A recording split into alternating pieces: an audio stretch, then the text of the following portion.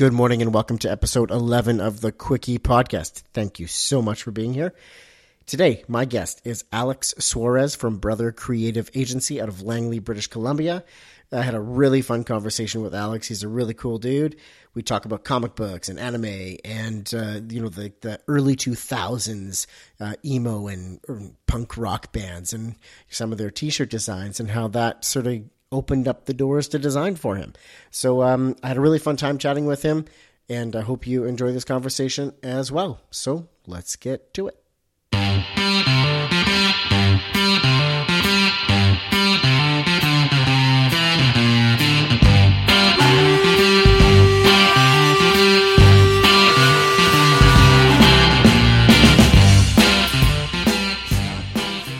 Welcome to the Quickie Podcast, the daily interview show where we talk to graphic designers about their journey to the creative field.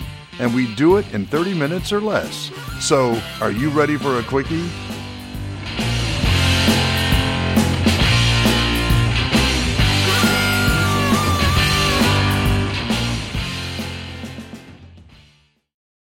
Alex, how you doing? I'm doing good, man. Yourself? Oh, I'm doing terrific. Couldn't be better. Briefly tell the listeners about yourself. Sure. So I do art and design for Brother Creative Agency. I'm married. I have one kid on the way, and I've been doing design in an informal way for about 10 years. Awesome. 1.5, 1 3/4 child. Yeah, exactly. Kids, right? That's awesome. I've got 3 myself. Oh, wow. Yeah. So you must be busy. Oh, bro, it never slows down. So what was your childhood like? Do you feel that you had a creative childhood? Yeah, so I kind of, when I was looking at that question, I have like a kind of classic trope of the jock dad, and I was the artsy kid and like play sports, and I'm not really into that. Yeah. You know, I was more into comic books and anime, so I think I had a really creative childhood. You know, I did my own thing. Very cool. Any stories stand out to you from your childhood where you didn't go with jock dad's suggestion? I just remember being obsessed with Pokemon and all day drawing Pokemon cards and trying to sell them to my neighbors and all that. Sell the very young cards? Yeah. Right on. Yeah. Good for you, man. The hustler from the beginning. Yeah. So what do you think led you to become a designer then? Yeah, so I don't know if you remember, but like in the early 2000s, during like the Warped Tour era, there was all these scene and emo bands, and they had these like cartoon, colorful t-shirts. Yeah. And that was the first kind of thing where I thought like, man, these t-shirts are so cool. Like I want to design and draw t-shirts like this, and I want to make album packaging for my friends' bands. So that was the kind of first forte in the world of design, was through music. Yeah. And then it just stuck with you from there. Yeah, so that was kind of what just got me into it. Very cool. So then take us back to when you just basically went over that. You started noticing good design back in that sort of early 2000s emo band. I don't know if I'd call it good today, but back at the time I thought it was so cool. That's when you first started being apparent to you around that time. Yeah, totally. That's cool. So what is something you wish you knew that when you first started out? I think I would have wished that like the fundamentals are the fundamentals, you know, whatever the trend is at the time, that's going to change. But like learn the things like learn your programs, learn about fonts, and not just what you think is cool or what is stylish at the time. Oh, good point. I like that. So you personally, how do you get a project rolling? How do you get something started when you're staring at that blank screen?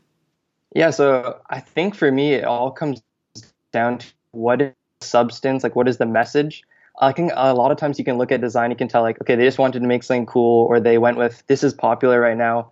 And so then they put style first, but substance was second. And to be honest, if you're doing that, then you're not saying anything. Mm-hmm. Like I would rather release like a white packaging that just says the brand name on it than release something that's confusing or doesn't actually support the message. Mm-hmm. So do you think you're more research heavy up front, or do you just start drawing, start sketching? Sure. So like an example was I was doing a podcast art for a men's kind of leadership podcast. Mm-hmm. And the whole kind of thing about it was like kind of organizing men, and it's like a call to action and, you know, be a man, lead your family, that kind of thing. And so that was the message. So then from there, I kind of started spitballing about what kind of imagery that reminds me of, like, you know, war kind of imagery or military. And then I started diving through some old military books and found some cool stencil fonts and all that. And that kind of helped me land on the final direction. Man, old school books, right? Bringing up the books. I like that. Mm. I'm a guy from the print industry, so I like dropping books whenever we can. Oh, totally, man. So what's been the most influential design of your life so far? I kind of feel like every project I'm working on, like the newest project, that's the most influential or the best one. Right now I'm working on a project for the Salvation Army in Vancouver, designing a website for them. Mm-hmm. And it's been really cool getting to use design to help somebody who's doing like so much awesome work in the community. Mm-hmm. And you kind of like, it's all like message first. So they want to tell people about what they're doing and just using design to communicate that.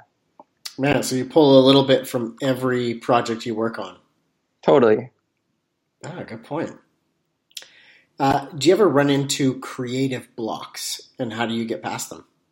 Yeah, so there's this book called The War of Art, and it's all about, it's a really awesome book, and it's about like anytime you try to do something creative, there's this resistance. Maybe you think like, I don't have an idea, or, I'm not talented enough or whatever. You kind of encounter this resistance, and the whole book kind of teaches you to push past that, and you can kind of start to see like, okay, what am I trying to do here? And then do one step at a time. And for me, it usually kind of starts with, okay, what's the core belief? And then, or what's the message? Then it's like, how can I communicate that in the clearest way possible to as many people? Okay. I'm going to check that book out. That sounds interesting. Yeah, it's an awesome book. Has social media changed graphic design or the process of design? And do you think that that's beneficial or harmful? Yeah, I kind of see it as like a lot of people, there's more work than ever before, more competition than ever before. But in a way, it pushes you to be better, because before, it's like you're in Germany, you only know what's going on in the postmodern German, design scene. You don't know what's going on in America or in other parts of the world, where now you can see literally designers all over the world all day on your phone. So it kind of pushes everyone, like a rising tide lifts all ships. Oh, I like that. I like that angle of it. Yeah, that is pretty cool. I like when I stumble across like a studio in Norway or something like that and sort of see their designs and their packaging creative. Really unique. Totally. So who is a designer or a brand that you look up to or closely follow, and what is it about them that you like? Sure. So the kind of designer I look up to the most is named JRJ, and he's the communications director at Hillsong. Okay.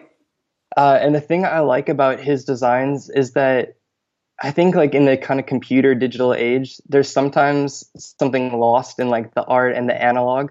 And even on these huge digital campaigns they're doing for album packaging or their conferences or whatever, there's always a tactile, real element. It's like we could Photoshop this, but we're actually going to go out and spray paint something and take a picture of it, or we're actually going to light something on fire and take a picture of fire instead of Photoshopping it. Yeah.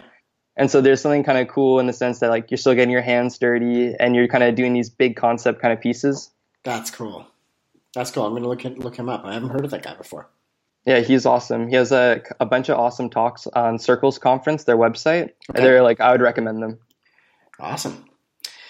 So how can design make a difference in people's lives? I think first and foremost is like design makes my life better because I can provide for my family and, like it makes my life better. But also it's like good design is just like good communication. Like you don't want the bathroom stall. You don't want the lock to not be designed well. It's like good design helps make sure everything's good and that kind of thing. How do you personally gauge if your designs are resonating with their intended audiences? Oh, sorry, I didn't catch that. Yeah, no worries. How do you gauge if your designs are resonating with their intended audiences? I think it all comes down to, like at Brother, we have a kind of procedure that we go through. So we start with belief, then we kind of go through creative strategy, then distribution and planning, and then analyzing. So we can kind of gauge, work backwards. So say we're doing a campaign for a shoe. We go through all those steps and then we go, our goal was to sell X amount of shoes and we didn't do that. So maybe it was the distribution networks that we were like advertising on. Maybe that was a problem. But then we know like, okay, we've used those before. They're not a problem. So then we can go to like, maybe it was the planning or the content. And then you kind of work it all the way back to like maybe the core idea that selling the shoe for this niche or this market, maybe that was the problem, that it wasn't actually needed. Mm-hmm. So then what would show that things are going in the right direction, that you guys have made the right creative choices? Yeah, I think ultimately it comes down to like reaching the goals that we set for. So a lot of times we choose like kind of a quantitative goal. Like for the Salvation Army website, we want to get X amount of donations by Christmas time. Uh-huh. And so in order for it to be a success, it's like just reaching that kind of goal that we set for ourselves. Gotcha. Yeah.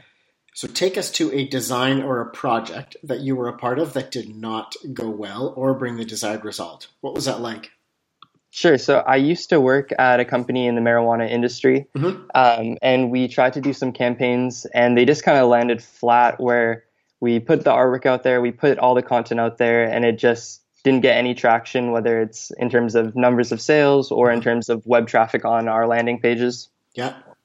And I think, the reason why is that it all comes down to core belief. If you have the vision of your company going in one direction and then your art team and marketing team is going in another direction, it doesn't really have a solid direction of what you're trying to say. And so the message gets confusing. And when the message gets confusing, people don't know what to do. So what did that feel like then when that fell flat? Yeah, it kind of feels like you put all this time, all this effort into something and you failed. But that's like a good learning opportunity. Yeah. Yeah. So do you guys have another stab at that particular situation? And not that one, but every single time I fail or do something that doesn't quite hit the mark, it kind of teaches you like, hey, what can I do better next time? How can I approach it differently? Yeah. Fail fast, learn, and move on. Totally. So what project have you been a part of that you are the most proud of? One that makes your heart sing, or the biggest sort of design feather in your cap? It's kind of the latest project I'm working on, the Salvation Army. It's something that I'm really passionate about. Like I used to volunteer at the Salvation Army in high school, so it's kind of a full circle thing to get to design for a brand that's all over the world. Everyone, it's a household name. I think that's the most exciting project I've worked on to date. So what about it makes you the most proud? Is it just that it's something that your heart's connected to and it just feels, aligned with your goal, with your purpose?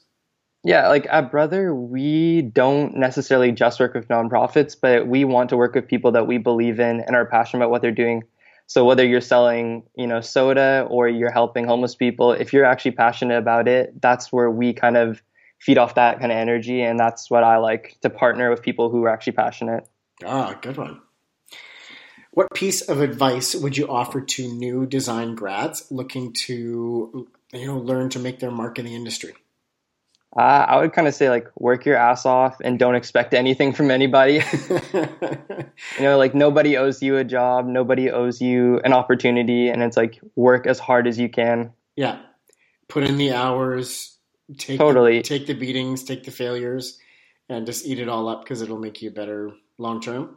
Yeah, well, there's times where I worked in an office in the marketing department, but in their warehouse or retail side, they needed extra help. And it's like, okay, I'm going to put in the extra work, go above and beyond, even though it's not my job to pack, products in the warehouse. I'm going to go pack some boxes and just put in the work. And it's paid off, I think. Put in the work. Yeah, totally. I think that not enough people, if people expect like, I'm probably not as talented as I think I am, but it's like the one thing I can control is how hard I work. And I think everyone's in charge of that. I want to circle back to one of the earlier questions that I had. And Sure. When you're doing creative and design, you've mentioned a couple of websites. Is that your favorite kind of design, or do you prefer the packaging or logos or print? Where do you really like to stay? Sure. So I think the thing I'm most passionate about is branding and brand campaigns. Mm-hmm. It's about kind of getting to the core of what somebody believes. I think that's the difference between a good brand and a bad brand. It's like everyone, like if you ask someone, why are you in business? They say to make money. Well, everyone's in business to make money. You have to make money or else you can't have a business. You're not in business. Yeah. Yeah. But so kind of getting to the core belief, like Nike says, everyone's an athlete. That's the core belief that informs every decision they make, from what shoes and products to how their stores look and what marketing campaigns they go after. The branding stuff. I like that. Yeah. What's next in graphic design? Have you witnessed or seen any emerging trends? I think the thing that's kind of scared me, but it's also super exciting, you go on Netflix and all these kind of platforms and you notice like one day the thumbnail looks like this, the next day the thumbnail looks different. And it's this kind of super hyper targeted marketing where it's like maybe they have 500 thumbnails for one TV show or movie and they just A/B test those until they find out, okay, the red one works really good in southern states, the blue one works really good in northern states. And it's just like that crazy hyper targeted design and marketing. Man, I've never noticed that, but you're totally right. The digital landscape giving you the ability to, like you said, hyper focus your A/B testing. Totally. And working out the technology so that you literally, for the same TV show, there's 150 different thumbnails that are applied to the right area. Wow. Like even in Facebook, you can choose your demographic. So it's like, we're going to create one campaign and it's going to have one message, but a different look, or maybe the copy is going to be adjusted based on who we're actually catering this to. Mm-hmm. Wow. So then what is one design product, tool, website, or maybe even a community that you just could not live without? I think the thing I love the most is Design Inspiration or Pinterest. Mm-hmm. And it's just because they're huge resources and references. But I really love going to Value Village or a thrift store and going through the old vinyls or these old sci-fi book covers, and you just find things that they're not on the internet. These fonts aren't out there. And you just find things that are just completely different. If you go to Tumblr or Twitter or Instagram where everyone else is, you're going to find the same stuff that everyone else can find, but it's kind of finding these hidden gems. Value Village, man, I never even thought of that. That's a great idea. Yeah, I definitely found a lot of cool like fonts or logos or symbols from Value Village, and it's like, okay, this is from the 50s, but no one's gonna know, and I'm just gonna put my own spin on it. That's cool. That's a great one, man. I didn't even think of that. Alex, that's all the questions I got for you, brother. Awesome. Well, thank you so much for having me, man. Hey, no problem. It's been great having you. All right, this is your host, Dave Hopkins, hopping back on at the end here. See, I told you, Alex is a cool guy. Thanks for tuning in. Thank you very much for spending some of your valuable time with us on the Quickie Podcast. Don't forget to head over to iTunes and Spotify, wherever you're listening, and leave a review and a rating. Let me know how things are going. Thanks again for your time. Take care.